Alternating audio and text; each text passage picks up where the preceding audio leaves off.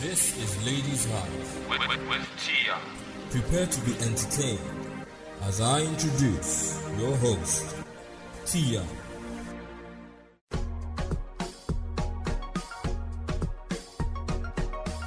Welcome to the Ladies Hive podcast, the show where we delve into the female minds as we discuss all issues that affect our daily lives with reference to personal experiences and, of course, dishing out words of advice with zero judgments. Thank you so much for stopping by. Please do ensure that you listen to the podcast till the end. And, of course, connect with us on social media today on Facebook, Instagram, and Twitter at the Ladies Hive and enjoy the show. Hey, Hivers, what's going on? How are you doing? Did you miss me? Because I sure did. I missed you so much. We didn't have a new episode last week, and the reason was because, we noticed that some of you, or most of you Hivers, had not listened to the episode we released 2 weeks ago, which was really, it was a tad heartbreaking.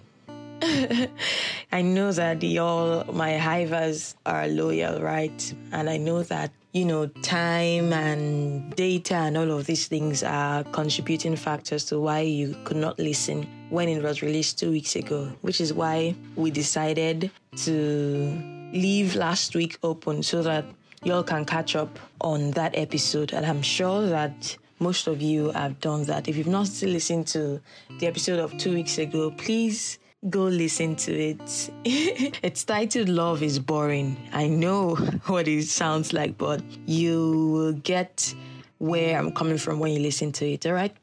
Anyway, Hivers, it's good to be back here again.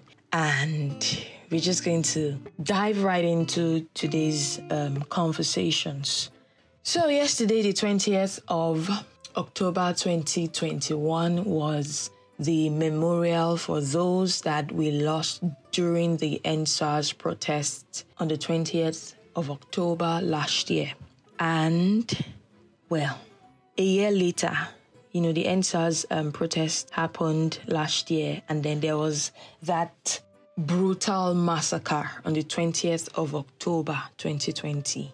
And now, a year later, nobody has taken responsibility for what happened. Nobody has said who ordered the shootings. Nobody has said anything, right? And so there was a memorial held to celebrate the lives of those that were lost in the course of this fight. Now, there are some questions that have been on my mind, and, some of it we discussed yesterday over at Clubhouse. For those of you that follow me on Clubhouse, you would have seen notification on that conversation. So let me just put it out here real quick. I think I've talked about it before.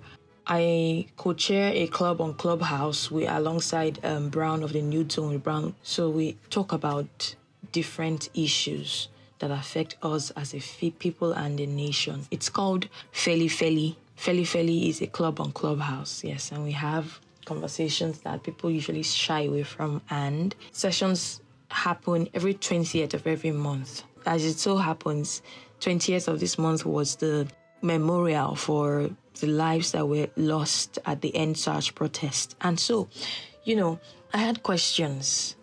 I still have questions like, did SARS really end? Or, they just became another menace in another uniform or whatever, right? Did it really end? Hivers, what do you think? I was talking with someone the other day, and he was saying, was it worth it? The lives that were lost that night, were they worth it? Because it seems like we are back to square one or square zero, as the case may be. So now let's talk about the memorial for a bit, right? There were communiques going around that we're going to go to like a toll gate to have the memorial, but people should be in cars and whatnot, right? We'll have the rally in cars just as a form of protection against those that are supposed to be protecting us, the police, right? And still, people were still we're still harassed. We're still manhandled. See, it's the insolence and the effrontery for me. Because the clips that I saw, I saw clips of them manhandling, protesters and harassing journalists. It was all sorts. There was one I saw of one journalist. I think she's with Arise News. And they were just manhandling her. Like, so yes, it's the insolence and the effrontery. Before, when the law enforcement guys, so when the police officers and the rest, when they are misbehaving and you just whip up a camera or a phone to record them, they try to adjust and, try to salvage the situation. But in this case, a lot of, press members were there, people with their phones, but they did not give a shit. And it was like they're telling you, you know what, go to hell. We are going to do whatever the freaking hell we want and nobody can hold us accountable, right? They were dragging people and manhandling. It was just all sorts. And then we are like, it's getting clearer and clearer by the day that we are on our own. We are just to take care of ourselves. Because if we continue to sit down and say, it go better, that better, if you not come, if we just fold our arms and decide, you know what, we're just going to wait for these guys to just drop dead or something or just grow old or whatever. And then for us to look, it's not going to help, right? I was saying yesterday in the clubhouse conversation that we had that what scared the government the most was how unified we were during the NSAS protest. And not just that, we were unified without one leader. There were just small cells all around Nigeria, Lagos, Port Harcourt, Asaba. Small cells. And when we just say, okay, this is what we are doing, everybody would just, be on code. Everybody would just arrange and just go with it in one voice, saying the same thing. And that's what really scared them. We live in a religious and tribalistic world, right? But for the first time last year in October, right, everybody put away their differences. The young and old, especially the young, we all put away our differences, tribe, culture, religion, whatever. And we stood in unison to say we are tired of this oppression. And that got them really, really, really scared. So I beg us, let's try to keep our individuality, our religion, our culture, our tribe. Let's keep all of these at bay and come together to achieve a greater good, right? And focus on the issue at hand. We all try to push an agenda that we are passionate about as individuals. But if this continues to happen, right, nothing will get done because everybody's trying to push what they are passionate about. And the funny thing that I've noticed, we think that we are the only ones that are passionate about the things that we are passionate about, right? But that's not the case. There are other people that are passionate about the same things. So if we look at it as, I want a better Lagos or wherever state you are in Nigeria, and I want a better life in Nigeria. So whether it's good road, whether it's constant power supply, whether it's constant water supply, whether it's accountability, whatever it is, all of these fall under the umbrella of a good life in Nigeria, of a better Nigeria. That should be our focus. Because the truth is, what this told us, right, the aftermath of that massacre on the 20th of October, 2020, what that told us was that, you know what, the entire government is rigged. The entire system, from the medical practitioners to the public servants, to the law enforcement agents, every one of them, every part of it is rigged. Because what are the chances that if the medical examiner, right, if the ME had come to say, you know what, the bodies I received were bodies from a shootout. or they carry out autopsies and they say, you know what, the cause of death was so and so, and time of death is so and so. But all of them, everybody's singing the same song. But we saw this happen. So please, yes, 2023 elections are coming, right? We need to learn to put away our differences and just try to do what is right. You know, there are already conversations on, do we want a Hausa person to rule us or someone from the north to rule us again or something? You know, all of this tribal talk is not going to get us far.